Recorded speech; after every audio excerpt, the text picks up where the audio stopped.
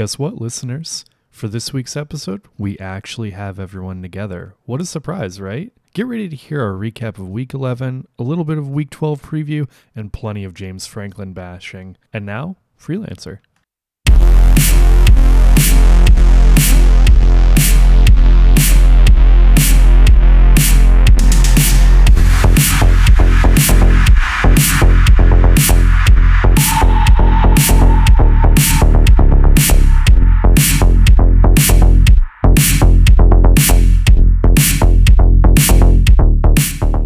Welcome to the 18th episode of the Great Lakes Go Down podcast. I am your host, Justin, and this week, guys, we have the full team back. Woo! Benji and Connor. I've missed the full squad together. You know, it's been a while. It's been about 4 weeks, really. I mean, yeah. I mean, what, episode 13? You know, unlucky 13. I think that was the last full one we had. Oh shoot! So we got cursed with having social lives. Yes. Well, cursed with you stealing signs, Mr. Scallions. What are you cooking up today? I'm punished, dude. I'm gone. It's not a big deal anymore, you know? I mean, are you doing vacuum cleaner sales now, aren't you? As always on this episode podcast, we're going to recap Week 11, the previous week, and then preview Week 12. But first, let's talk about news and notes from around the league. You know, since we're recording on a Sunday, you know, November 12th, we know everything that happened the previous week. And James Franklin is a fraud, guys. Yep. Without a doubt. Georgia looks dominant as ever. So does Bama. Washington had a bit of a scare, but came through. FSU had a bit of a scare, but that was a rivalry game. And, you know, Michigan, without their head coach, looks like a top 3 team in the country. Anything that jumps out to you guys? I mean, I can go all day about why James Franklin's a fraud, but yeah. I mean, would you rather have Billy Napier or James Franklin? Oh God, that's a debate. Probably Napier for sure. No, probably James Franklin. If you put James Franklin on that Florida team, he can probably get better talent than what he can on Penn State. But I mean, he's still not going to win the SEC. Yeah. I mean, it's your ceiling on both of those are 9-3, 10-2. I do miss the Louisiana runs with Napier, so I'm going to give him a nod because those were impressive. Yeah, I'm going just based off that. The Fun Belt Billy. Yeah, support our boys in the Fun Belt. And then what about the dude from South Carolina? I can't think. Shane Beamer. What do you guys think of him? I thought he had a down year this year. I thought when he got hired, I thought because he was just like a tight ends coach and the recruiting coordinator at Oklahoma or something like that. I thought that was a bad hire. His dad was probably the sole reason he got hired there. And I think he coached there under Spurrier as like an assistant, like a cornerbacks coach or something. I don't know. Shane Beamer seems like he would be the absolute perfect fit at Virginia Tech. Yeah. To like bring energy back into that program. But South Carolina, I don't know. You look at Jamie Caldwell at Liberty. Chadwell, yeah. Or Chadwell. He seems like he would have been a way better hire. So I'm glad you brought Jamie Chadwell up. What do you guys think about Jamie Chadwell to Michigan State? That probably happen. It probably won't, but I think that's a great buy low hire. You know, because it'll be his first Power 5, and you have low expectations with him, right? You're not gonna. You know, Michigan State wouldn't want him to come in right away and go 12-0. You don't expect that. And, you know, he's been a good coach. He's winning everywhere he's been at. Though I got to pump the brakes a little bit on him. And Connor, I'm surprised you haven't jumped all over the Liberty throat here. These are, you know, Hugh Freeze's guys. Yeah. Right? So, you know, let's see how he does. Not necessarily next year either, but in year 3 at Liberty when it's his recruits. Will he continue to win 8, 9, 10 games? And if he does, then we know he's legit. Mm-hmm. But we know Hugh Freeze is a great recruiter. We all know that. Not a very ethical man, but great recruiter. And so, you know, I feel like sometimes when you follow just a great recruiter, I mean, you can have the right players at the right time and win games and luck into wins. Like Brady Hoke at Michigan, right? He had Rich Rod, he had Bernard Robinson. Like I think Rich Rod wins 10 games that year no matter what. And it just so happened Brady Hoke was there. and he beat Ohio State. And I still think Rich Rod would have beat Ohio State that year. And I think I could have beat Ohio State that year because he just had the right players at the right time. Doesn't make him a great coach because, Connor, your boys over in the West Coast there lost again last night and aren't going to a bowl game. So they're 2-7 this year. Brady Hoke is, yeah. And he still hasn't gotten. I would be shocked if he didn't get canned at the end of the year. I'm going to guess that's what they're waiting for. Maybe. Connor, any news?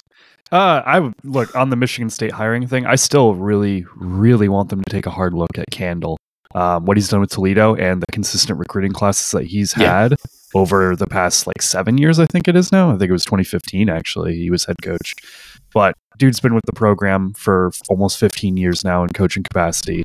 Even when you go back to his Mount Union history, he was a champion. The guy is a great coach, and he's doing a lot with 3-star guys and putting them in the NFL. So I agree. When we watch this crazy run that everyone kind of knew was coming this year with Toledo, get this guy to MSU. Zero character issues, a ton of guys, local. Going off that, I think, and Michigan State fans, they don't want to hear this, but I think Jason Candle and even Matt Campbell, he's kind of saved himself a little bit. One of those guys, that's really realistically who they need. Well, they don't need. They're not going to go. They're not getting Mike Elko. They need a guy who can come in and who knows Ohio, knows Michigan, can recruit, can develop, and kind of just get back into just playing winning football. And that man is Urban Meyer. No, it's not going to be Urban Meyer either. So yes, I think Jason Candle is the perfect fit at Michigan State. He can recruit Detroit MLK High School like the back of his hand. And that is one thing that, as I don't want to say little brother school, because I know that triggers a lot of Michigan State fans, but as not the top program in your own state, the biggest way you can compete with your state rival is keeping in-state recruits that they miss out on. Yeah. When Michigan is recruiting Ohio kids, Texas, California, Florida kids, and you have kids like, Penn State, I forgot who it was yesterday, Benji, but there were 2 Penn State guys that were from Detroit, the Kings. The Kings from Kaz Tech, and they grew up Michigan fans. And you're telling me that they didn't have a chip on their shoulder when they played against look, the defense for Penn State last night wasn't the problem. It wasn't the problem. The Kings played great. And they probably played a little better than they did all year because it was against Michigan. And they wanted to go to Michigan. So as Michigan State, why don't you hire Jason Candle? You can keep your Detroit high school pipeline. You can get all that. And you can tell he is developing players. He's going to have 4 defensive players probably be in the pros this year. And that's more than Michigan State's going to have. Mm-hmm. I think Michigan State fans, and this goes back to a couple of, and really probably 2021, with Mel Tucker when they gave him that extension. They think that the only way they're gonna win is to go out and getting all the 5 stars, NIL recruiting, and they think that they can contend like that, and that's not really. There's one program in the Big Ten that can really, really do that, and it's Ohio State. Yeah, even Michigan. Michigan's at where they are right now. They do what they have superstars with Aiden, JJ, Quorum, but they have developed 3 stars, no-name 3 stars that they've evaluated and just found. Ronnie Bell was committed to Missouri State for basketball, and Jim Harbaugh's brother-in-law told him he needs to come watch his kid play basketball. Yeah, and he went and watched his game and offered him a scholarship. Just that's where Michigan State really needs to get back to. And I'm glad you brought that up about the whole 5 stars. I mean, it obviously isn't working at other schools across the country. Look at Texas A&M. They're literally firing. They're firing Jimbo today, allegedly. They're going to pay $80 million to just see him walk out the door. The man had a number 1 overall recruiting class one year. He did lose a bunch to the transfer portal now, but he did have a number 1 recruiting class. Jimbo Fisher has never been the guy that hasn't had talent. You know, I said it earlier. He got bailed out by the Jimbo Fisher thing, right? You know, not Jimbo Fisher. Sorry, our boy up in New Orleans, Jameis Winston. Wow, I almost forgot his name there. But he got bailed out by Jameis Winston in college, and we can tell Jimbo Fisher's not a good head coach. We can tell Connor Billy Napier's not a good head coach. But guess what? They're still getting 5-star recruits because of where they're getting 5-star recruits because of where they're at, not because of who they are. Yeah. And 5 stars don't win. Like it's nice to have 5 stars, but if you don't have a good coach, Jason Candle's a good coach. You can tell he's a good coach. He's about to win his second. He's going to go to his second MAC championship game, and he might go back to back. You know, how often does in any conference someone go back to back? Only the powerhouses, so it's rare. Right. And Toledo's a powerhouse, and if you make a powerhouse in any, I mean, look at Wisconsin Whitewater, Benji. Yeah, Leipold is another. I think he was rumored to have interviewed this week, and then they said he didn't. That was made up. Yeah, he would be a great hire too, but I don't know if he's gonna wanna.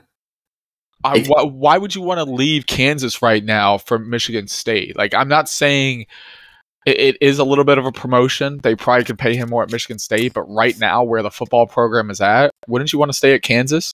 He went from Wisconsin Whitewater. He built Buffalo up from the ground, and then he just did it at Kansas. Is he really going to want to go to Michigan State and have to do that again that fast? And at Kansas, you know, where he's really building something. He's built a culture there. They've had success. They had success last year, and they improved on that this year so far. And there's a lot of potential there. And I think we're missing. He seems committed there. Well, I think we're missing the biggest thing too, Benji and Connor. I think we're missing the fact that the 2 blue bloods of that conference are gone. That conference is going to be wide open next year. Anyone can start a dynasty, a powerhouse in that conference. So why, if you're Lance Leipold, would you want to leave that when the Big 12, I assume the Big 12 is still going to keep their automatic playoff bid, right? For next year for the 12? I think so. Right? Like, because I think it's... Yeah, they do. They're still leaving 5, and then it's a +7. Yeah. Yes. So then why would you, if you're Leipold, why would you want to leave what you have at Kansas? You know, you're building something great there. Why would you leave that to go to a Michigan State team where you're going to be, guess what, second in your state again? You know, I would say Kansas might be first in their state this year. Yeah, and I think when Texas and Oklahoma leave, and that conference is dog shit this year.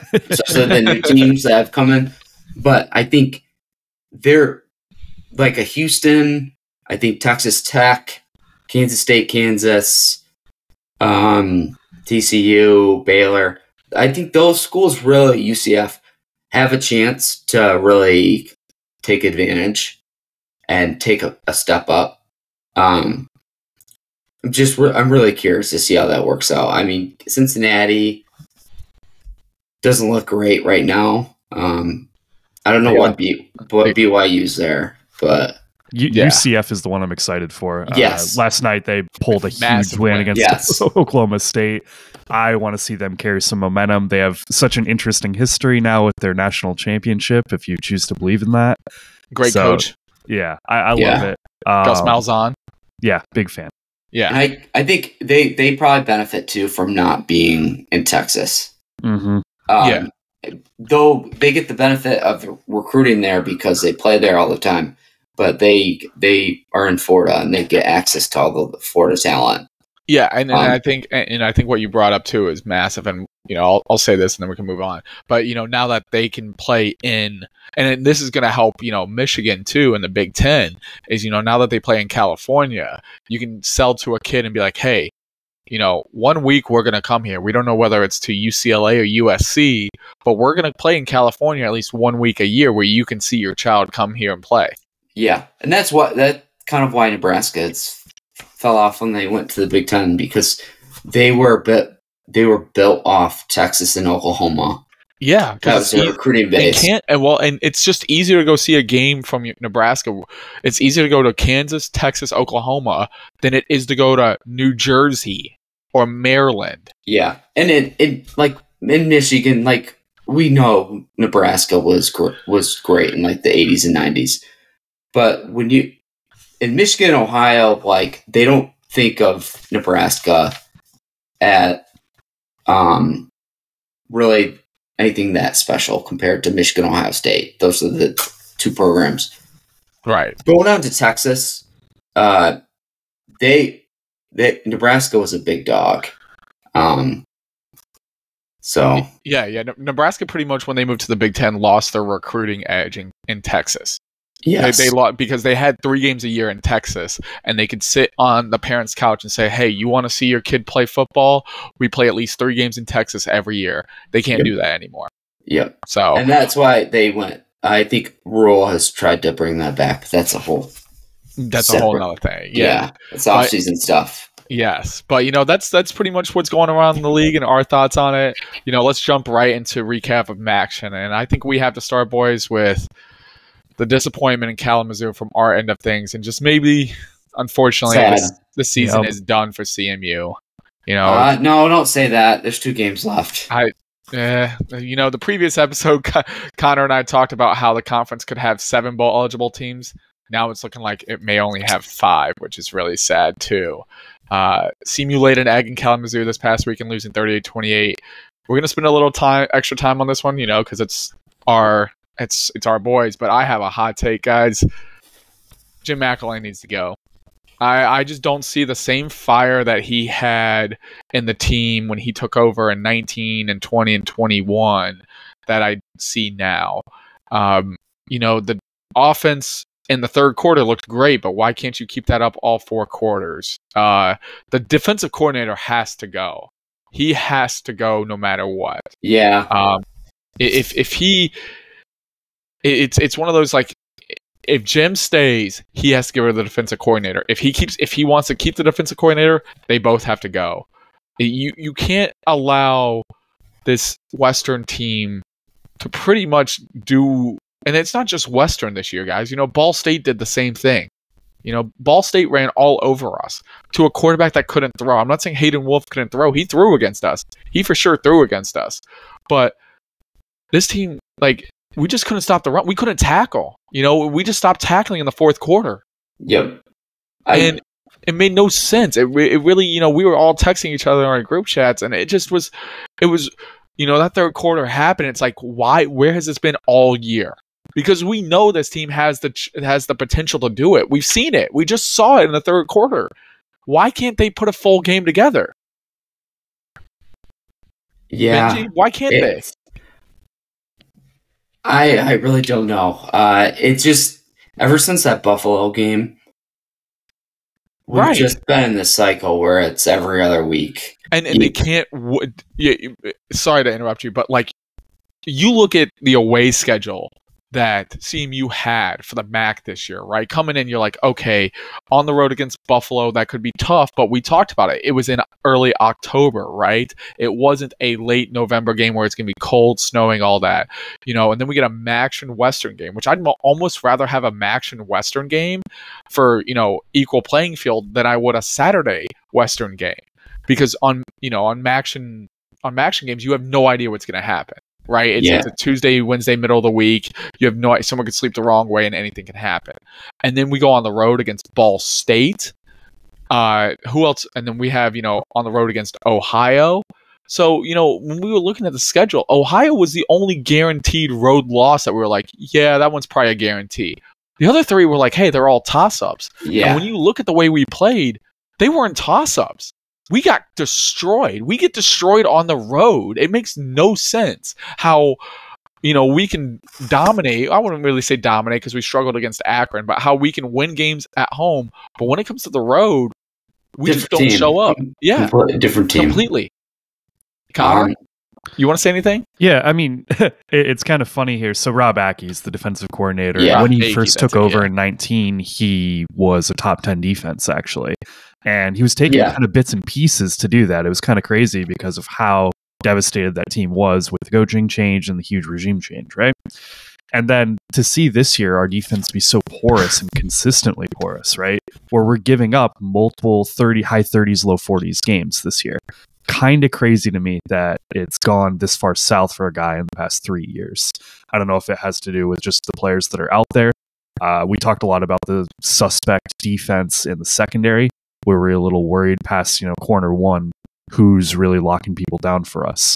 And I'm not too confident in our safeties. I actually think I like Spawn most out of our whole group. But yeah, I think that's where a lot of our defensive issues lie, because when I look at the D line and the guys we have there, I just am kind of confused on like how this defense isn't doing more. So yeah, that is our number one issue. We go to the offensive side of the ball. I'm a little less worried because we did come back. This game, we did come back. We Yeah. had it. This game could have been a W, and then the defense couldn't do anything. Momentum completely went their way. Home field advantage, too, was pretty good in there, and it was over. Like, the second they tied the game, I knew it was over. Yeah. And it was We really missed- disappointing. We missed the field goal, and that's one more Yep. thing too that I want to bring up with Jim McElwain. I don't know what it is, but we have not had a consistent kicker. Probably in the 10-year, since 2013. I can't even name the kicker that we had in college, Connor. I can't. We just and I get like it's max schools, right? It's hard. It's very. I know. very I know. difficult. Yeah, this But isn't really a dig at you, Mattson, but Yeah. you did miss 2 kicks, so you're going to get a little roast. I mean, Yeah. the first one I'm not going to blame him on. A 54-yarder, It's college. Like, it's that's college. tough. The second one, that's the one. If we go up 10 points, we win the game. If we make that field goal, we win the game, because they come down and score. They still are down 3, and all we have to do pretty much is just get one more field goal and make them drive the field again. That's it. And doinking that, and it was a 43, 44-yard field goal. Like, I get it, it's not easy, but I just don't know what it is. Like, there are high school kickers that I feel like are better than that. I see, and again, right, it's all about media. It's all how like stuff say. But I see stuff on YouTube where there's like this Montana State kicker dude just drilling them from 50 and 60, and it's like, hey, offer him a scholarship, or like North Dakota State's kicker is better than ours. That shouldn't be the case. It's fickle, though, man. Like, all these different kickers, there's a lot of them who are going to different universities, lower tier, if you will. And it just kind of shakes out differently, right? And, like, while CMU's had kicking issues for as long as I can remember, we haven't had punting issues, and we've had multiple of our punters in the past 10 years transfer to, top universities. So, like Oklahoma this past like year. Oklahoma, right? So, I don't know. Mattson was a transfer in from Arkansas State, and I was just pulling up his, past history, and it's not bad. He was mainly doing kickoff duty. So this is kind of an expanded role for him. So I don't know. Yeah, I mean, I don't know how I feel about it. He's got a leg. We saw that against Eastern. Yep. He hit a 58-yarder. He's got a leg. But at some point, I almost would rather just have an automatic guy from under 45 than someone who you can use to be like, oh, maybe we can get one from 55. I think they should have. They shouldn't have kicked either of those field goals. Wow. Go for it in the 54-yarder one. Yeah. Yeah. It's just How much time was left for the 54 in the first half one? I think a minute and a half, 2 minutes. I agree. with you on that. Yeah. The second one in the second half, they absolutely should have gone for that. I disagree, though, because again, if you kick that and you make it, you're up 10 in the fourth quarter with a team who, up until that point in that half, was absolutely struggling. They couldn't move the ball on us. And this goes back to another Rob Akey thing. It seems like he doesn't really adjust when his one thing is done, because, he came out first quarter, they drove down on us, open up a massive lead. And then he, changed and was like, okay, you know what? I'm going to start bringing some pressure on third downs and make him get rid of the ball. And it worked. Well, then guess what? Lance Taylor did. Lance Taylor's like, hey, we'll run a screen. Hey, we'll get the ball out quick. And countered us. And Rob Akey still kept doing the same thing. Benji, it reminds me of Donnie Blitz against Ohio State going, there's no way they'll run crossing routes 47 times in a game. Well, guess what Ohio State did? They ran crossing. Well, Justin, I don't want to. I'll break some news to you. The Michigan's cornerbacks coach under Don Brown is our cornerbacks coach. Well, I know, but I'm saying he's no. I understand, but I'm saying they don't run like crossing routes. Don't beat Michigan anymore. Yeah. Why is that? I get it. You know, that's my point. Is like it's you adjust to it. If Don Brown ran one zone against Ohio State, they probably win one of those games. But he was just so just stuck in his ways, which can be a great thing. It reminds me of Arthur Smith for the Falcons. If you can just deviate one little bit away, you can maybe be a better coach. And that's one thing that made me really mad with Rob Akey, because it was like, okay, it worked in the second and third, and then you get burned by it in the fourth, and you're like, okay, was Rob Akey thinking, oh, it won't happen again? And then it happened again, and he's like, oh, it won't happen again. And it happened again. It's we should have won that game. And yes, we should. Yes. So here for my take on the defense, this has been a completely different defense since Kyle Moretti got hurt. They're clearly missing him. Like he was, I think, a MAC Defensive Player of the Year caliber. Yes, he was. That really hurts. Jordan Kwiatkowski, that I'm saying his name right. He's young. He's played okay, but we're really missing him. Defensive line, I'm actually pretty high on. Really like Heldman and Bristol. And we have some young guys like Cade Kosis that are playing. So, and Jonah Pace. So they're really coming along. I expected more out of the defensive backs. I thought that was where we were strong coming into the year. I agree. In terms how I'm looking at this is, so we're 5-5 right now. We have to beat Ohio this week. So if we go 5-7, I think we need to make a coaching change. If we go 6-6 or 7-5, I think we need to retain and keep building for next year. I agree. We have to get the 15 bowl practices. That's crucial because we have we still, and I said this last year, but we still have a very young team. I agree.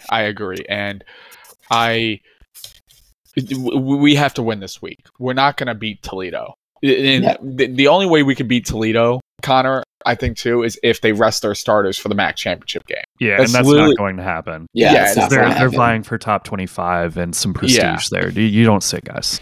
I know, and I'm saying that's literally the only way I think we beat them. And so we have to beat Ohio. And Benji, I agree with you. If we don't make a bowl game this year, there has to be a change. Because why is it that Western has a brighter future than CMU does right now? That's painful to think about, because I think Jim McElwain's a better coach than Lance Taylor. But when it came to last Tuesday, Lance Taylor was the better coach. It's almost like this has been a decade-long problem since Butch Jones has left. It really has. We can't beat Western. I mean, we've won 3 games in the past 12 years, I think, against Western. Mm-hmm. We can't beat them. And I don't know why. And we've had better teams. And here's the thing I was telling Eddie from BD Sports Talk podcast at work. How, if you're looking at Jim McElwain and you're doing a job performance review on him, right? Look at last year. He lost to Tim Lester, Western, who got fired at the end of the year. First year head coach coming in, you're thinking, oh, first year head coach, I should beat them, right? Loses to Lance Taylor, first year head coach. Our number one thing should be beating Western. That should be number one every year, is beat Western. Beat Western, beat Eastern, make a bowl game. That's what it should be. Win the Michigan MAC, dominate the MAC in our state. That's what it should be every year. And we've gone away from that. We can't beat Western. If I'm a recruit looking at the MAC, why would I not go play in Kalamazoo over Mount Pleasant? Yeah. And I think, I was just checked into our recruiting on Wednesday, and I was just looking at Detroit, and Toledo has the pipeline. It has 2 kids from Detroit MLK. or not Detroit, MLK. I'm pull them up. Cass. Yeah. Well, one's a quarterback, and Well, while you look that Yeah. up, I'm gonna ask Connor a question. Connor, if Tony Anise said he'd come to CMU right now, would you do it? Probably not. Honestly, I actually don't want to fire McElwain. yeah, I said we were going to go 5-7 before the year, and we're going to go 5-7 this year, and almost everything with our predictions right. So this is what I expected to happen. Why couldn't you be wrong with us like you were wrong with Buffalo? I know, right? Like, why did it have to be our school as the one that I'm pessimistic about, and I was correct? Yeah, honestly, I do think Aggie's done. I don't think we're going to be able to keep him around and keep McElwain. But there's more to be positive about with this school and the program that we're building in the future. Yeah. The quarterback situation's been a little bit of a disaster for us, honestly, with Emmanuel not being good and Bauer taking over, and I'm not a huge fan of him. He's just been okay. Yeah, he's been okay and serviceable. The fact that the announcing crew for that game against Western kept referring to his rushing talent as like, oh, he's actually a pretty good runner. He's fine. He is not an electric runner in any way. The guy is not that quick. I don't really like him in our scheme, and I think the quarterbacks that we have redshirted right now on our practice squad are going to end up being our starters next year, who I'm not sure which of the two. And then when we look at our recruiting class, right, so we definitely struck out when it comes to the Detroit schools and stuff that's in the metro, right? But then we actually have a lot of the higher end, mid-tier 3-star guys who, oh, wait a second, they're all over the place. A lot of Florida that we've had the pipeline in forever. Yeah. There's actually a really interesting prospect, Desan Smith, Marquette, Michigan. Big O lineman. Oh, like, you know he's going to be good. Good dude's going to be good. That's going to be that guy who we're going to be in the draft in like 28, and they're going to run a promo segment on him, just like they did on the dude last year. So, well, he's going to get drafted during a Taco Bell commercial and be a Hall of Famer. I think recruiting wise, I'm optimistic, and I like when you see Florida and Ohio, and there's even some guys that we've gotten out of Wisconsin, and I know Wisconsin's kind of like a very under the radar state because of how the high schools are set up, and there's actually a lot of talent there.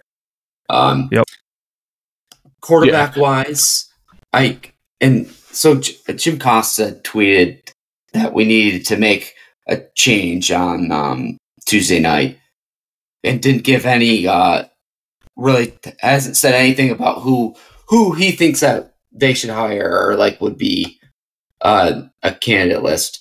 Really, our quarterback problems under McElwain, it goes back to two things.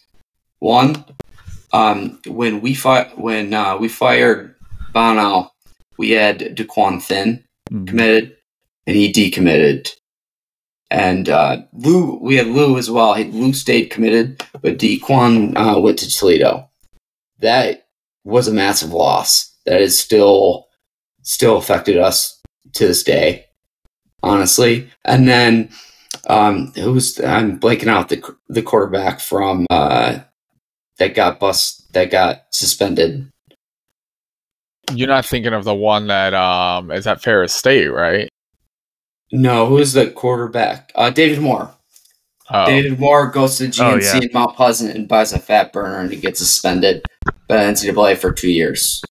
That affected us as well. I mean, and then since then, we tried to get that Texas Tech kid, and that didn't work out. The Washington QB was a bust. We just need a quarterback and go on. And Tripod had a good 2021, but he regressed in 2022, and he was out. I mean, we got a couple guys that just can't throw. I don't know. Like I said earlier in the year that we should have absolutely gone in the portal and gotten at least somebody. Yeah. I think that's what we absolutely have to do if McElwain gets retained. And we'll definitely talk way more about this in between MAC championship game and the bowl season too when we do our off season preview. I mean, I know we spent a lot of time on this. It's just really disappointing. like I said, it's just a kind of a disappointing year, with especially after beating South Alabama and Eastern. You start the year 3-2, and you look that again. You play Buffalo. Buffalo's not that good. You lose to Ball State. That's a terrible loss. Like, there are just games where we should have won, and we should already have 6 wins. If we had 6 wins now, this loss doesn't hurt as bad as it does, but it does. Yep. So and I think I disagree too with Costa, because there are a lot of things that have been positive about McElwain. We got to the Big Ten Championship, or the MAC Championship, in 2019. 2021, we absolutely got screwed and won 9 games, won the Sun Bowl. Look at all we had the 3 NFL draft picks, and then not including income. And then we had, I know there was a linebacker and a safety that transferred out from us after that 2021 year to South Carolina and Ole Miss. So, like, player development's good. I mean, and I know the Connor Stallion stuff, but we've gotten a lot of our coaches and personnel guys hired by Michigan. I'm a Michigan fan. I'm biased, but that's positive, I think. But there's different things that we are still glaring weaknesses. Defense. I mean, yeah. And like I said, and we'll talk way more about this after the MAC championship game when we do a team-by-team breakdown. But another team that's going to have a lot of question marks on their season is Northern Illinois. Thomas Hammock definitely is on the hot seat. Perfect opportunity to get his team 1 game closer to a bowl game, and he dropped the ball. And by the way, a great rivalry game. We should talk more about it, but the Cornstalk rivalry game. That's awesome. I did not know about that trophy until game time. Yeah. So NIU loses 20-17. Almost pushing them out of bowl eligibility. I think they have an easy schedule remaining, but who knows? Ball State, like I said, Ball State has looked terrible, and they have beaten CMU. Ball State might be the bane of the MAC this year. They really might, because they might cost the MAC 2 bowl games, which is extra money for the conference. So while Ball State, you're happy with your wins, you just really lost money. You played yourself. Yeah, and it's interesting that Ball State, with their rotating carousel of quarterbacks, because I believe they tried 3 this year, they went with Kelly for this one, and it was fine, right? But they did what they do best, and they did what a lot of MAC teams do best, and that is run the ball a ton. And that is what they did, and that's the winning formula. So Cooper obviously had a pretty solid game, just a lot of touches overall. I do think NIU is in a little bit of a tough situation, because they're going to have to play Western, and I'm just not really seeing them being able to pull this one off with Western's momentum. So it's going to be a challenge to see if they can even get to that 6, because at least they have the Kent State game, but Western's a tough matchup, and I don't really think they're favored in that one.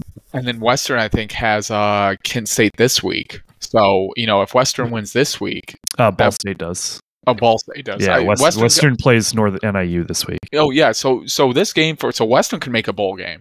Out of nowhere, Western can make a bowl game. Yep. And we'll talk about that when we get to them. But did you guys watch the end of this game? So NIU stopped Ball State on 3rd and 8. And there was a tripping call, I think, on NIU. This was with 5 minutes left in the 4th. NIU, or Ball State scored like right after, and then NIU fumbled.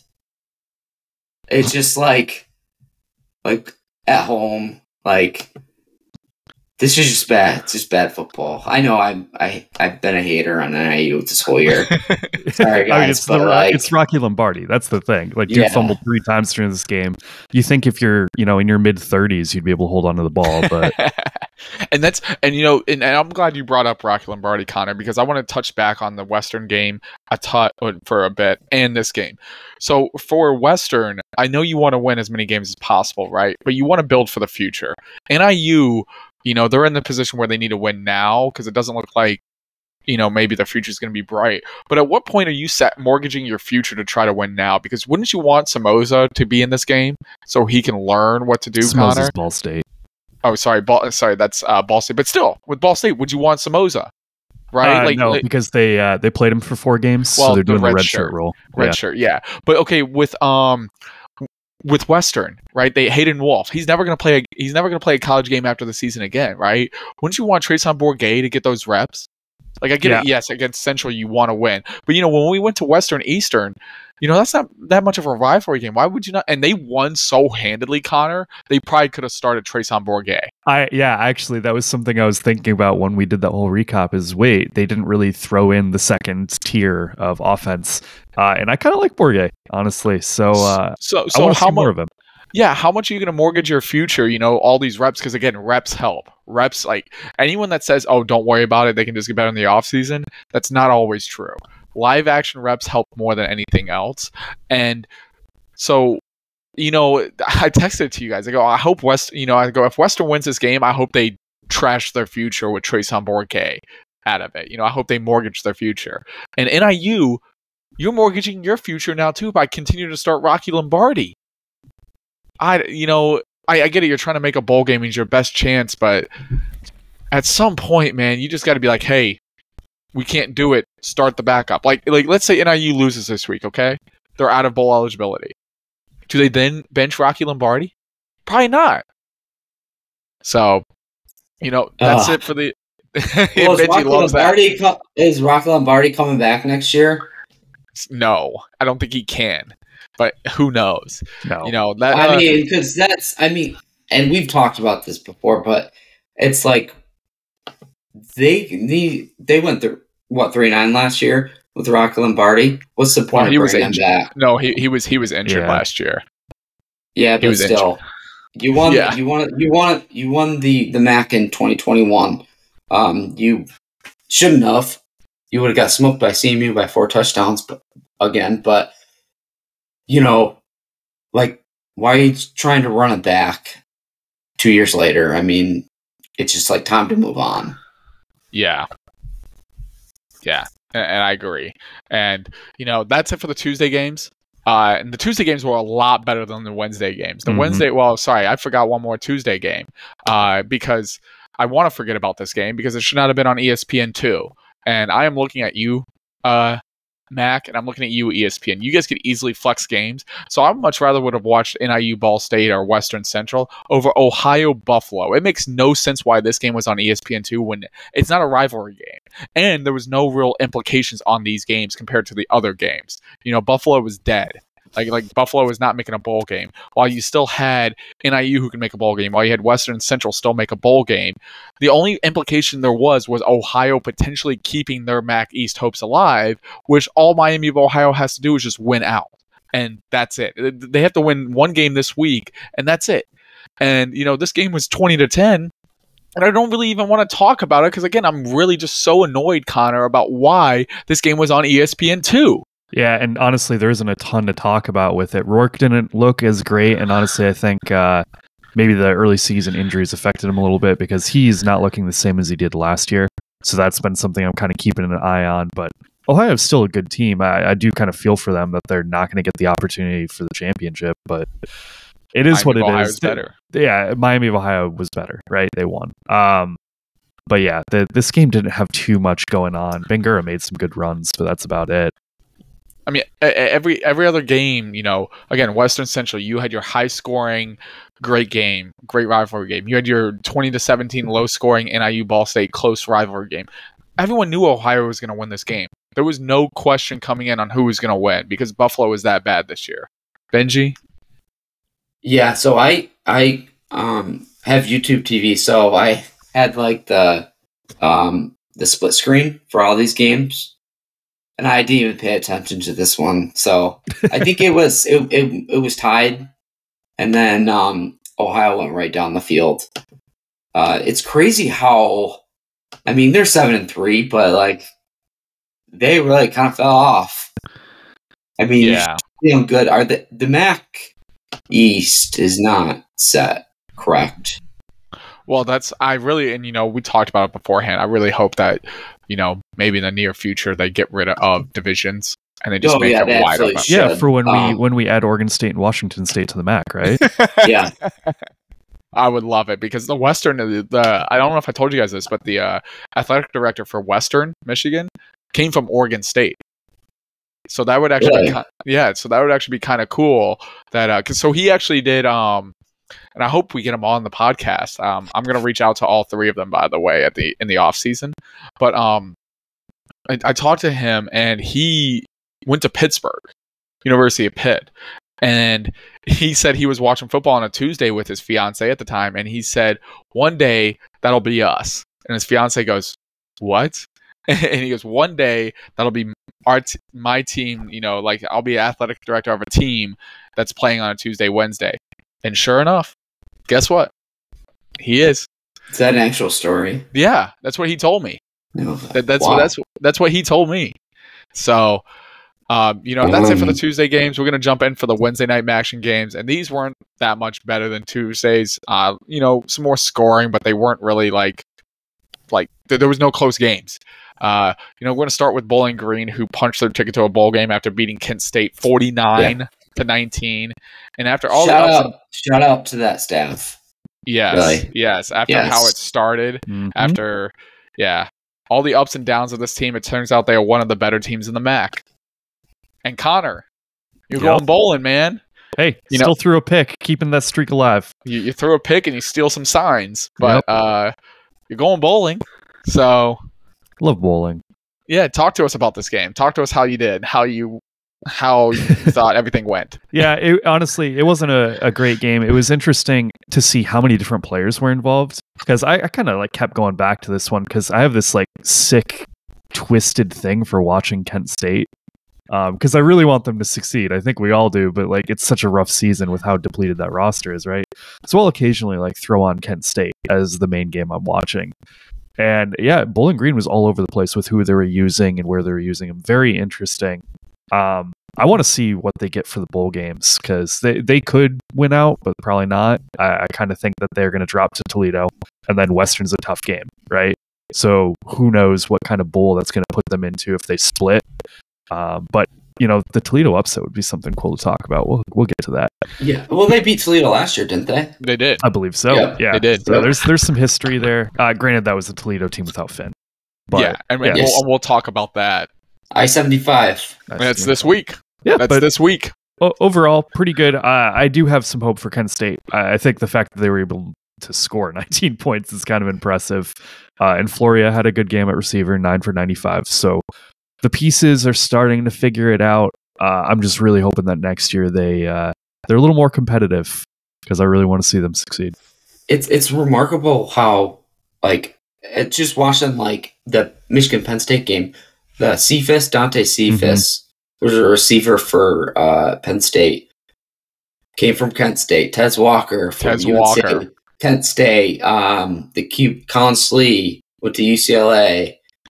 It's remarkable how many transfers that they had so much talent. They legit, I feel they're probably the worst one, the losers in the transfer portal world, because they probably could compete with Miami of Ohio this year. Honestly, it's really weird too, because it's all because Sean Lewis left, right? He went to Colorado, and then I just cannot. But none of them went to Colorado.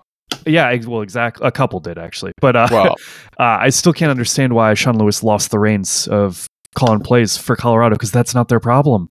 It's not an offensive issue.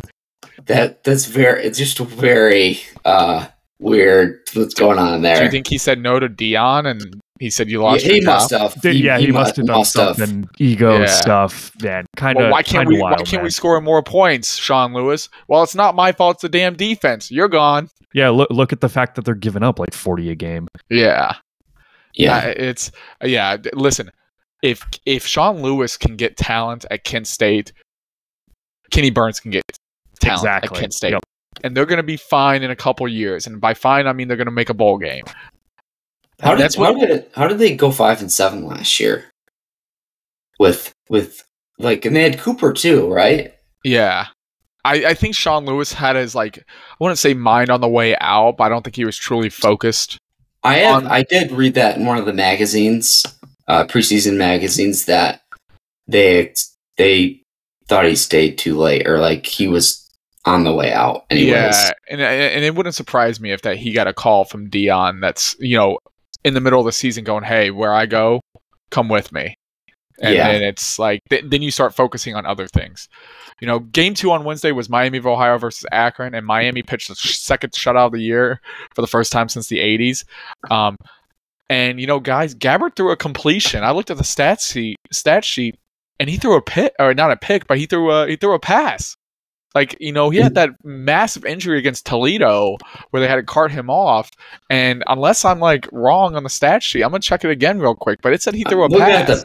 Looking at the box score, and it doesn't have him. Yeah, it doesn't have Doesn't have him? Okay, no. Then CBS Sports was wrong. Because I looked it up, and I was like, how did he throw a pass? Anyway, someone take it over. It's Miami, Ohio. They have to win this week and lock up the East, correct? Yeah, if they beat Buffalo, it's over. Yeah. Yeah. So, anyone else want to talk more about this game? Yeah, actually I do. So I for all the Wednesday games, I actually bet the over on all 3. And this is the second time that Akron screwed me on that one, and I deserve it, but I keep thinking that Undercuffler, because of his experience and the kind of like sheet that he brought in, I keep thinking that he's going to be able to run this office pretty well, and he's just not the guy. So good luck to Akron. I am less enthused about your future when I compare it to Kent State.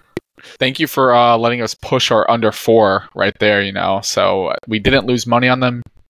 Connor, they lose this week, we win money on them. So Thank you for losing and pushing our bet there. Benji, this game, anything you want to say about it? No, I'll be honest. I put on the multi-screen, and I barely pay attention to this one. To be honest. So look at the text I just sent you guys. CBS Sports still has it saying that Brett Gabbert threw a pass for 6 yards. Sounds like CBS Sports doesn't know how to run their stat sheets. I mean, that's fine. I'm just, you know, I should have verified my news source, right? You know, I trusted the fake news media. But I mean, you can't blame me for thinking he threw a pass when it says it. So, anyways. Yeah, that's strange. It's very strange. CBS, I'm adding you on Twitter and asking why you're doing fake news. You know, the last game that we will talk about, though, was supposed to be the game of the week, but it just showed how much better Toledo is than everyone else and how Jason Candelo is probably going to get hired somewhere else. And, you know, the lack of meeting expectations seems to run in the state of Michigan, and Eastern excels at that. And Toledo dominated Eastern, and I mean dominated. And Eastern is on life support now to make a bowl game. They still can, but it's going to be tough. But I mean, this was a bad game. You know, I thought the lock was going to be Eastern plus 20 just because they could slow the game down.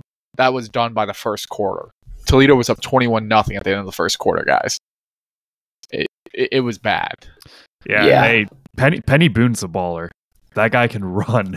And that's cool because MLK. So another Detroit guy right there. And that's what Toledo does, right? So shocker. Yeah. But yeah, that dude is some real deal stuff. He didn't have a ton of carries in this game, but he's so talented. 11 carries. 3 touchdowns. So you want to figure out how to stop this team? Good luck. Yeah. He was a Maryland transfer, I think, correct? Penny Boone? He was, yes. Yeah. Yes. Well, yeah, so Penny Boone got 3 touchdowns, but let's talk about how this was DeQuan Finn's best game of the year. I mean, 23 for 27, 400 yards, and 3 touchdowns. Like, it's all because Penny Boone kept catching the ball. He made him look good. Yeah, okay. I mean, I know he did catch a lot, but so did Newton as well. Yeah. I mean, he spread the ball out everywhere. But it's just, Eastern, what the hell, man? What the hell? We were so wrong. I have 2 takes on this. One, just watching it, there's really Toledo did a great job in the transfer portal, getting Dallas Gant and Penny Boone. Both those guys were Big Ten players. Dallas Gant was a top 100 recruit coming out of high school. It committed to Ohio State. Both those guys, I think, probably be NFL guys. Quinion Mitchell, their corner, is going to be a day 2 pick. Hopefully to the Lions. I don't know about Judge Culpepper. I know he's a 3-star and went to Penn State. But could make a UDFA spot. DeQuan Finn, I think really he's going to be a day 3 or a UDFA, but he's going to make a roster. He's that perfect practice squad guy. Yes. Simulate that offense, that the Baltimore offense, all that stuff.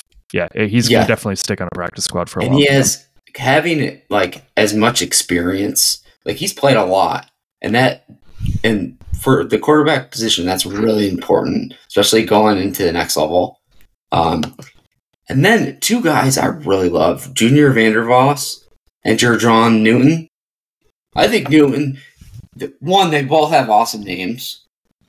And two, I think they're both are going to end up just being good in the NFL. I don't know. I don't know why, but they just have the names, especially Jerjon. This is just a good team. They should be undefeated realistically. But they're loaded. This game was a blowout. I don't know if you guys saw the start of the fourth quarter. They had to interview Chris Creighton, and it was a blowout. I can't remember the score, but it was not good. They're down by 5 touchdowns, I think. And he basically said, he was like, we're not gonna quit here. We're gonna keep fighting. And just had a lot of respect for that interview. Because right after, the reporter said, I asked Coach Creighton if he just wanted to skip the interview because just things weren't going so well. But like when you're really, a lot of times I think coaches, some they don't really like to be put on the spot like that. No. Or when things aren't going well, James Franklin for one. If you watched his post-game presser yesterday, but Eastern had a disappointing year. But really, the culture he's built there is impressive. I wouldn't get down on this year. There's still a lot to be positive about for EMU, but I just thought that this was a really cool interview. Yeah, it's kind of like Stroman Moore one yesterday. There's definitely no chance that Creighton gets fired. The dude has built a great culture there, and like it sucks they lost to Western because I believe they were 3 in a row. And they were owning them. But yeah, I think his recruiting prowess, the fact that he's been getting some of the highest end recruits out of this. I know Toledo's usually the best class, but Eastern's got a couple of guys who are the top end of a 3-star, which is kind of unusual. I think we talked a lot about that in the offseason. So yeah, that's a guy I still believe in quite a bit. Maybe he should be one of those dudes that we're talking about as some of these, lower tier Power 5 conference jobs. He absolutely should. Yeah. It's just him. Go on. It just, for me, it's impressive because, things were spiraling out of control, and it's not your night, and you're like rock bottom almost, getting your ass kicked, and to step up and say, hey, we're going to keep fighting, we're going to keep playing. That's a leader. And I think EMU has a good one.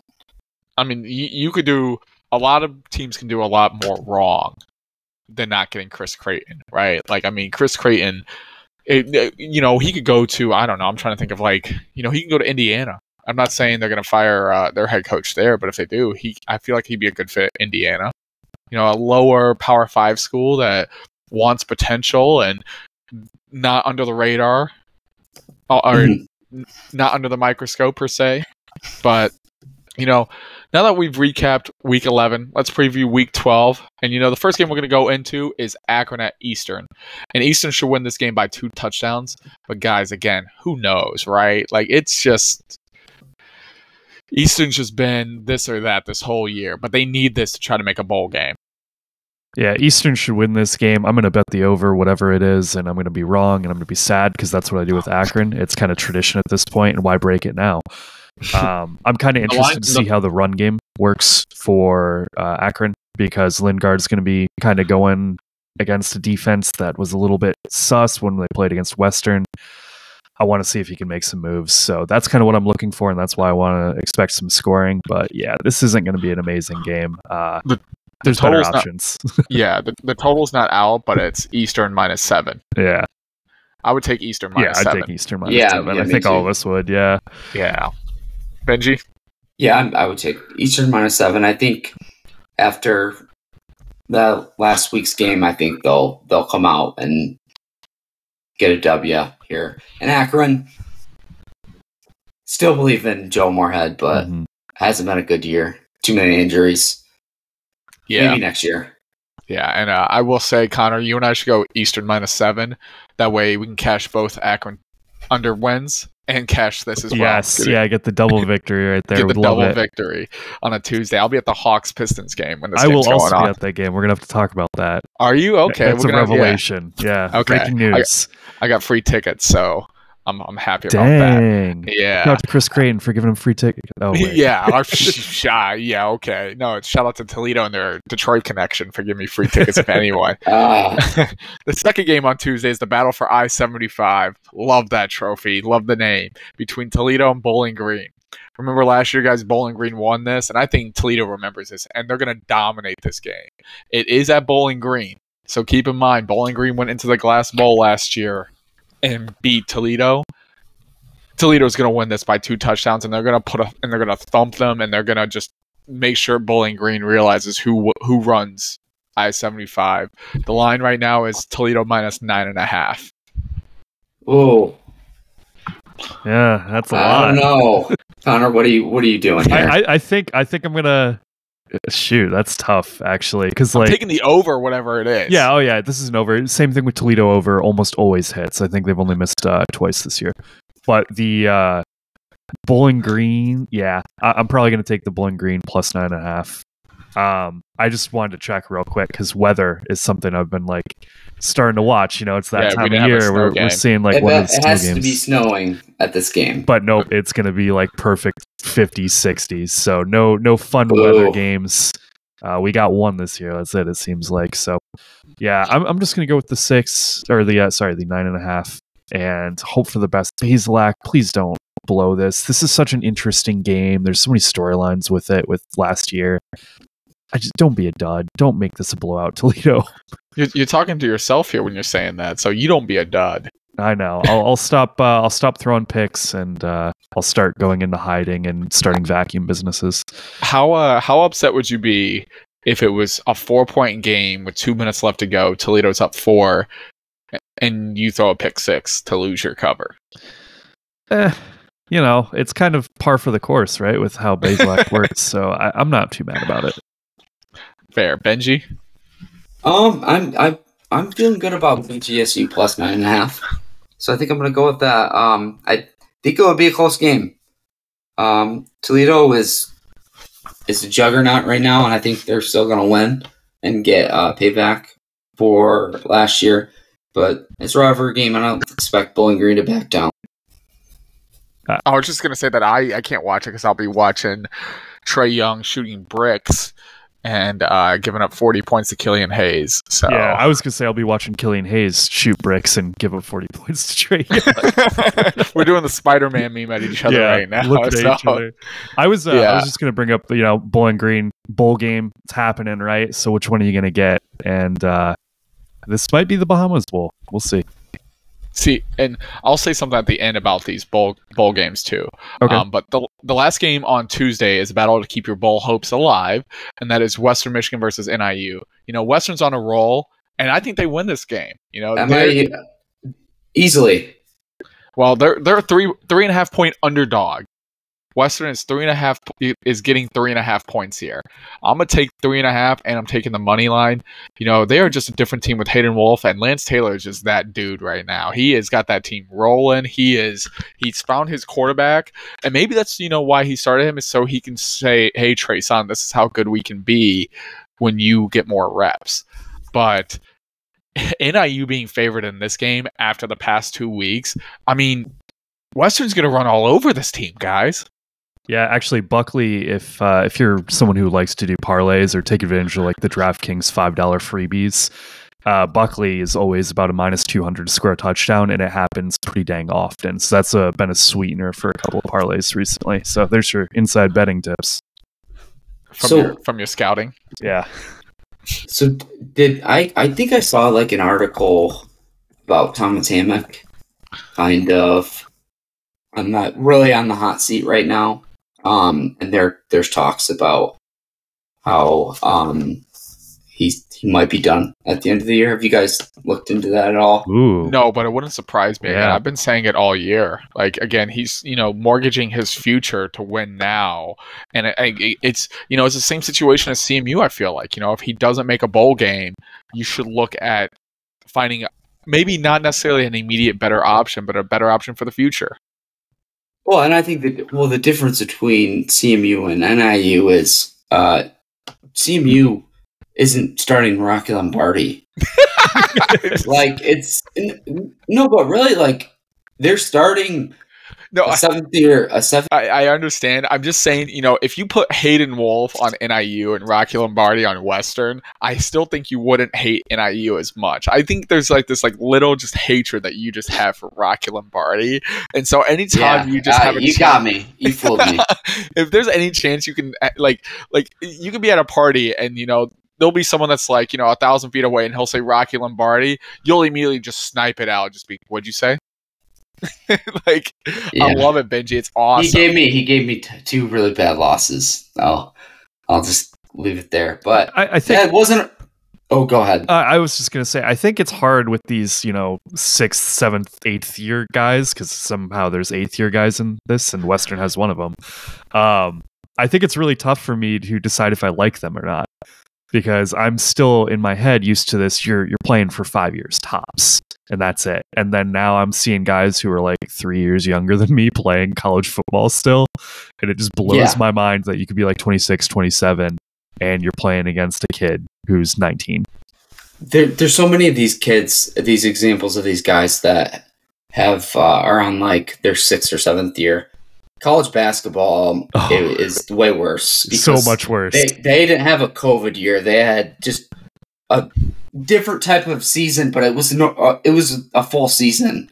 And those guys are playing 6 and 7 years. What's Perry Ellis doing? Or Brad Davidson. Yeah, he played 8 years, tripping people and punching people in the nuts. And yeah, it's just for CMU, there's a lot of youth on the roster. Yes, so you can look at that with optimism. With NIU, you're starting 7th year quarterback. What kind of optimism does that bring towards the future? I agree. I mean, I understand. I was just saying that it's funny to me that that it's just Rocky Lombardi and your disdain for him. So that's just But no, I'm a little too harsh on Rocky. But no, he does have a cool name. He does, and I completely agree with you though. Yeah, it's more about the fact that they're not really in the same situations because CMU's a super young team. NIU isn't, and NIU, CMU was projected to go 5-7, 6-6. NIU was supposed to get 8 wins, guys. They were supposed to get 8 wins and be bowl eligible easily, and NIU. There's this guy in Chicago that we've been talking about whose brother's on the team who's coaching the Chicago high school that maybe could take over for NIU. Oh, I love that, Justin. Patty Fitz? No, not Patty Fitz. Yeah. Maybe. Maybe Jordan Lynch. It still pains me to say it, but maybe Jordan Lynch could be the head coach of NIU next year. Yes, please. If he has interest in actually going and coaching in a college, and he's been an assistant before for NIU, so would love to see him go back. It's hard to leave a high school powerhouse, but if you're NIU, have you not made this call already to gauge his interest right now? I assume you're waiting to see if you make a bowl game, right? Yeah. If you lose this game, the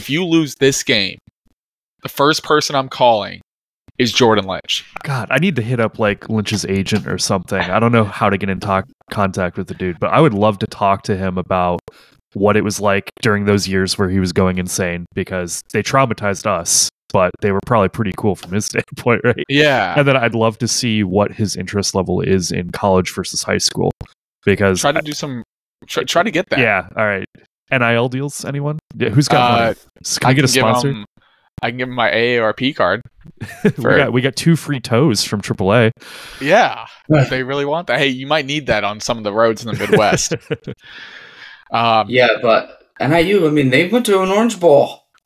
with him. I know, that's what I'm saying. That's incredible to think about. He'd be a home run higher. Like literally, that's a buy low candidate with a high ceiling as Jordan Lynch, and who would be more?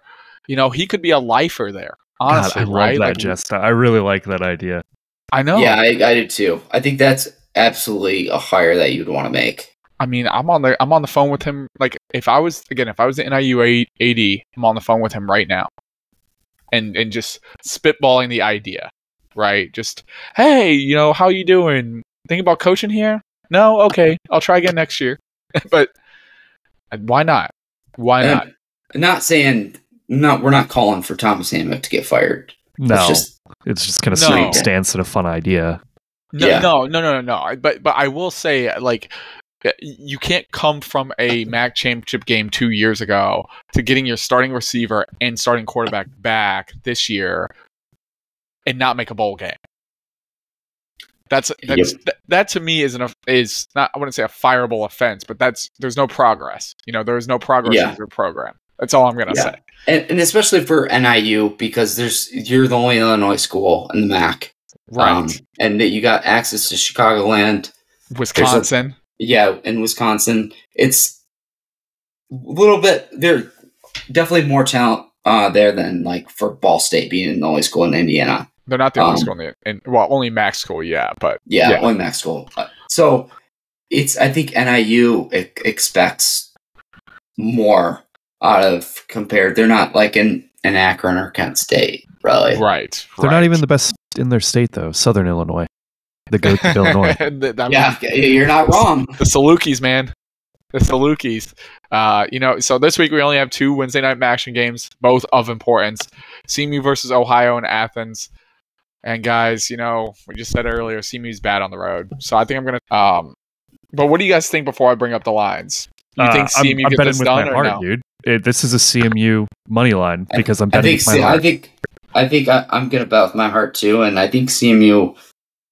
I just can't see them like just quitting. Nope. For the rest of the year. Nope. I think they're going to get one win here. They have to.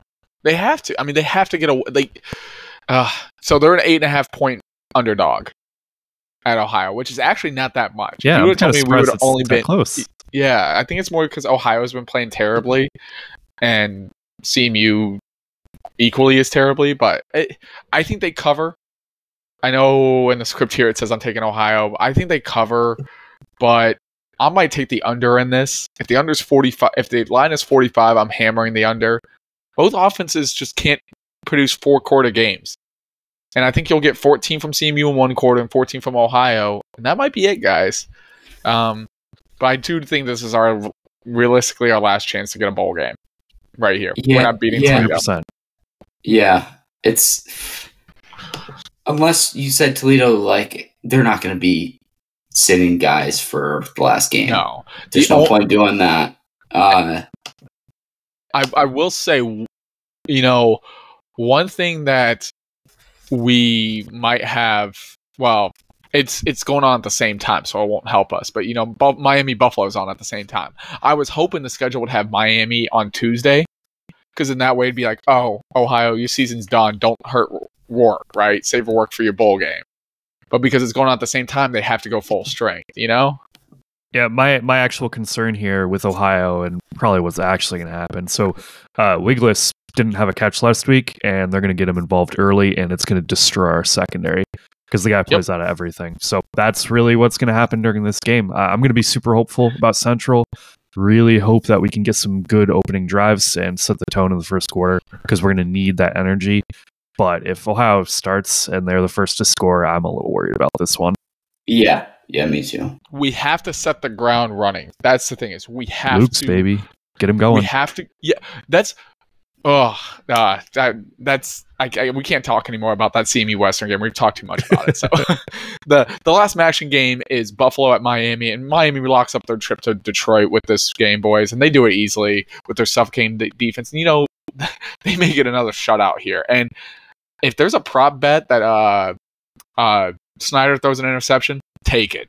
If he throws 2, take it. If he throws 3, take it. Because this defense is going to force him into at least 2 picks. And I'm actually surprised, though. Buffalo's only an 8.5 point favorite or an 8.5-point underdog as well.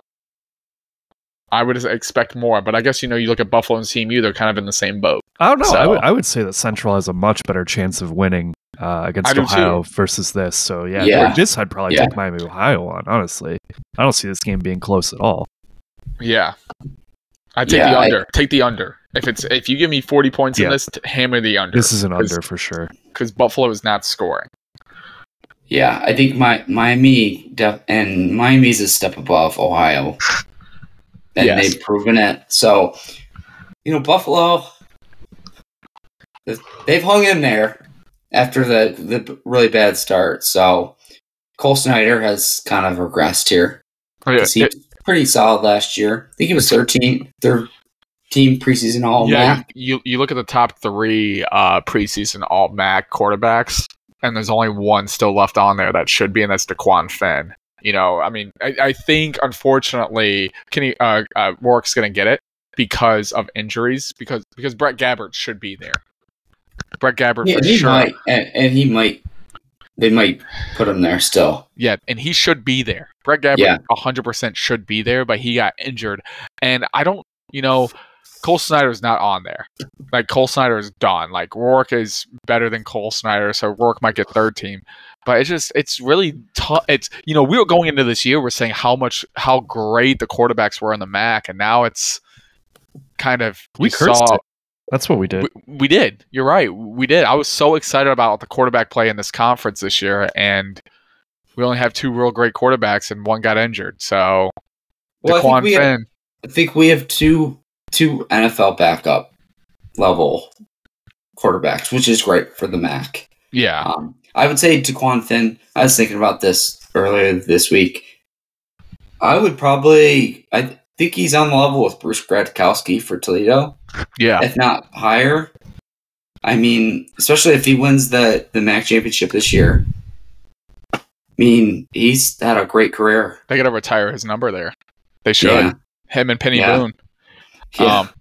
But, the last game of this week is not a MACtion game, actually, guys, but it's a satisfaction game. It's a Saction game. Yes, this game is on a Saturday, and, unfortunately, it's irrelevant. And I wish there was a way we could talk scheduling with this, because you would want this game. You want this game on Tuesday, Wednesday, so it gets some eyes on it, because no one's watching this game this Saturday, and it's Ball State versus Kent State. Like, what's the point of this? Why are we having a Saturday game? I don't know. I don't understand it. I don't know why you throw one Saturday game here. And I mean, it's got to be TV, right? There's got to be like a NBA play-in or NBA in-season tournament game on Tuesday on ESPN. That's why they can't do. I don't know.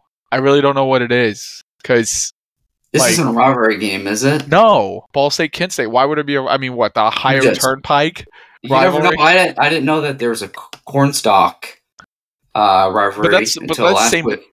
That same division, though. This is, crossing division. So it's just, it's weird. Ball State's gonna win. We don't have a line for it yet because they're waiting till the Tuesday, Wednesday games get played, and then they'll put the line on it. It sucks, because this game is irrelevant, even though you don't want to say any games are irrelevant. This game really, in the grand scheme of things, is irrelevant. Neither of these guys are going to make a bowl game, and no one's going to watch this game, and unfortunately, no one's going to be at this game. Connor? Yeah, I guess if you are going to slog through this game, a couple things to note. Ball State actually is a pretty good run defense, so don't really look for too much offense on the ground from Kent State, which kind of screws them over, right? And then Ball State, as good as they are against the run, they can't actually pass the ball at all. And this is the Cooper going back to his old school kind of revenge game, if you will. So that's something to keep an eye on if you're going to watch this one. But that's about it, man. This is going to be kind of a slog.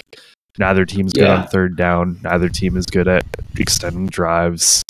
Just not a super fun game. But hey, Kent State does give up a ton of yards, so maybe Ball State runs all over them, scores 50 points. Who knows? Yeah, this is kind of really weird that this is a Saturday game. And I just took an early look at next week's schedule. We'll talk about that next week, but it's just ridiculous.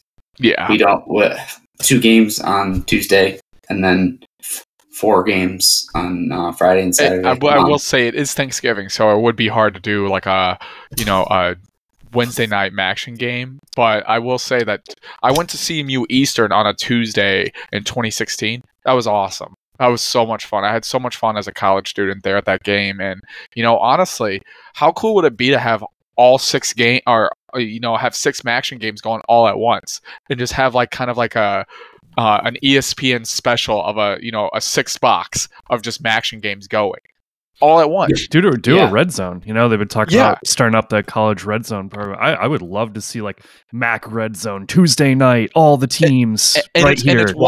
And it's one time a year. It's one time a year, and I guarantee you'll get a lot of eyes on it. Again, we've talked about it from the sports betting thing. You're telling me people wouldn't tune into a Mac red zone for a Tuesday night game on Thanksgiving week? Oh my gosh! You could throw it on ESPN, ESPN2, ESPNU. You could throw a couple games on ESPN Plus. You can get a CBS Sports Network game. Like it just that one day is all college football, all MAC. That's what should happen. That's really what should happen. It should. There's no excuse that we should put all the games on Tuesday. Even the teams that play Wednesday the week before, it is what it is. It's one day. The only thing I'll say on that is from the student perspective, and there was a big conversation about this with last week on Reddit where somebody posted hey, I'm just going to throw it out there. These rivalry games can't be midweek because it's not good for anyone except for ESPN.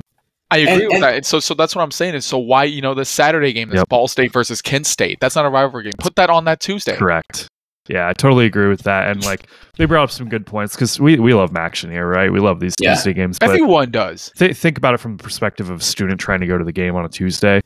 Kind of tough. Plus, the campus is all screwed up, right? People parking and how big these games are and how game day works.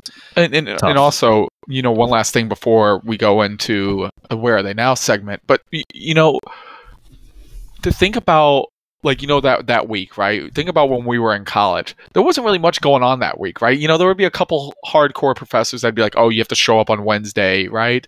But most of the time, you get that Wednesday off. Most of the time, you'd have no Wednesday classes that week because they'd be like, okay, yeah, you're going out of town for Thanksgiving, have this extra day. So that Tuesday night becomes a Friday night. That Tuesday night becomes a Saturday night. We'd all go to pint night. Exactly. I think that'd be awesome to put them all on that Tuesday. And it's better it allows the players to go home for Thanksgiving if they can work it out. Yep. And also another thing too is I guarantee you if you have those games on those Tuesdays, you'll get more fans going to those games. We would go to an Eastern or Toledo game on that Tuesday because I could just call in at work and say, hey, I'm not coming on Wednesday, extend my Thanksgiving. You would have more fans. It's just I don't know. I feel like it's a kind of common sense thing that is not common sense. you either go all the games on that Tuesday night, or you move this whole week to week 0. Agree. And one more thing too. Trust me, you put these games on Tuesday, it's better than Black Friday. Ain't no one going to those games on Black Friday. No one.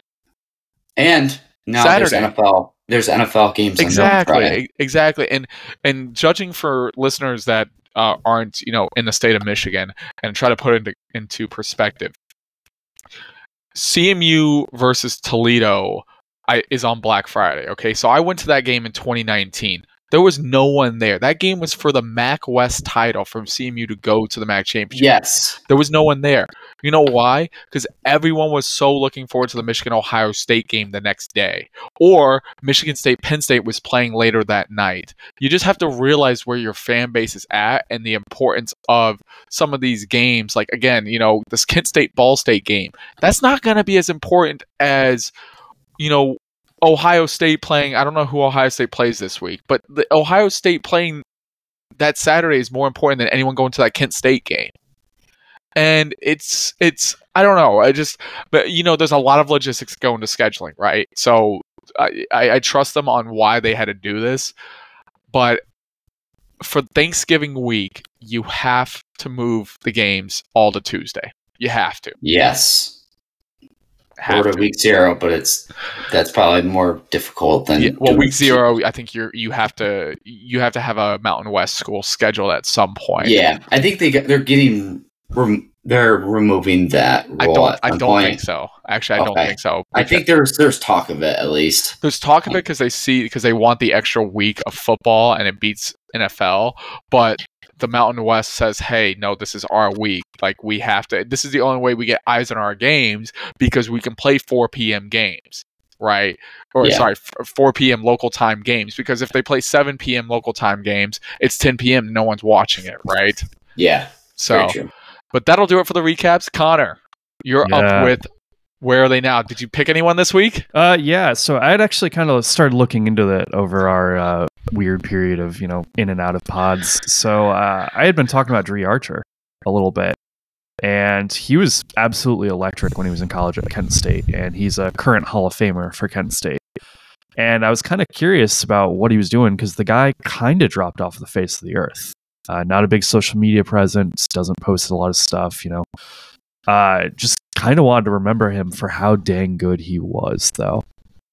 So through his career, this dude was one of the best kick returners in the entire nation, and he was a nominee for the Doak Walker Award, so nation's best running back, and that was all in his junior season. Years? That would have been 2012. Okay. So just so everyone else knows what years. Yeah, he was in 09 to 13. The whole thing with him, though, is he had this incredible junior season in 2012, and he came back to school, and then he got hurt, and then didn't really do anything in 2013. So it was kind of a weird thing of like, this guy's an electric kick returner, and what is he going to do in the NFL? Because he obviously has talent, but this injury. So he ends up getting drafted in the 3rd round by Pittsburgh Steelers, and became the ultimate team cheat code if you played Madden, because the guy was incredibly fast, great kick returner. It was Devin Hester reincarnated. And the guy was incredible, best special teams player in the nation. So all this stuff happens. He gets drafted in the 3rd round, and then his NFL career kind of just peters out over time. Great returner, can't do anything on offense. And so I was kind of curious on what he was doing nowadays, because this hits me as somebody who I'd expect to be, a running backs coach, right? And kind of follow the Mike Hart path to becoming a head coach someday. And in fact, he actually doesn't do anything at all. He's a stay-at-home dad. So he actually has a couple of kids, and he's been staying home for almost 10 years now. And it's kind of crazy because that's it. That's all that we know about him. He probably would want to get a break from the kids. We should invite him on. Yeah, honestly, I'd love to have him on because kick returners are always interesting. No, his socials are dead because he doesn't post anything. He just... How can we reach out to him? Chilling. I don't know. Agent. Probably the same agent that we're going to have to contact for Lynch. Okay. But yeah, do you guys remember this dude? Do you remember how good he was? I remember him going to the Steelers. Yep. And being just really fast and being awesome in Madden. It was kind of interesting looking through the career arc in the NFL because he gets cut by the Steelers in the 2nd year, and then he gets to the Jets, gets waived, and then the Bills actually picked up his waiver, but he didn't show up, and that was it. So kind of an interesting end to a career going out like that. Yeah. He reminds me of like D'Anthony Thomas and who was that? There one Ole Miss short Ole Miss kid who played for the Chiefs. Forgot his name. But they're awesome in Madden. Awesome in college. Raquan Treadwell was great at Ole Miss and great at Madden too. But it wasn't Laquan Treadwell. I know that's not who you're talking about, but like that's another Ole Miss guy that... Let me look up the Chiefs. I can figure it out. It was Dexter McCluster? Dexter McCluster. Dexter McCluster, yeah. Huh. He's not one of those guys. But it's like those guys, for some reason, just never pan out. Really. It happens, man. Unfortunately, it happens. We'd love to get him on the podcast. That'd be awesome. That'd be so awesome. I'd love to hear, especially like I think it would be great for us to get another perspective outside. Like we are biased with CMU, correct? But I'd love to get how was the Kent State lifestyle, right? Yeah, absolutely. That'd be so cool. But thank you everyone for listening. I promise we'll try to get back on schedule here. Just, it's holiday season, life, all that. So, but hey, have a great rest of the week. Go Maction. Enjoy all the games, man.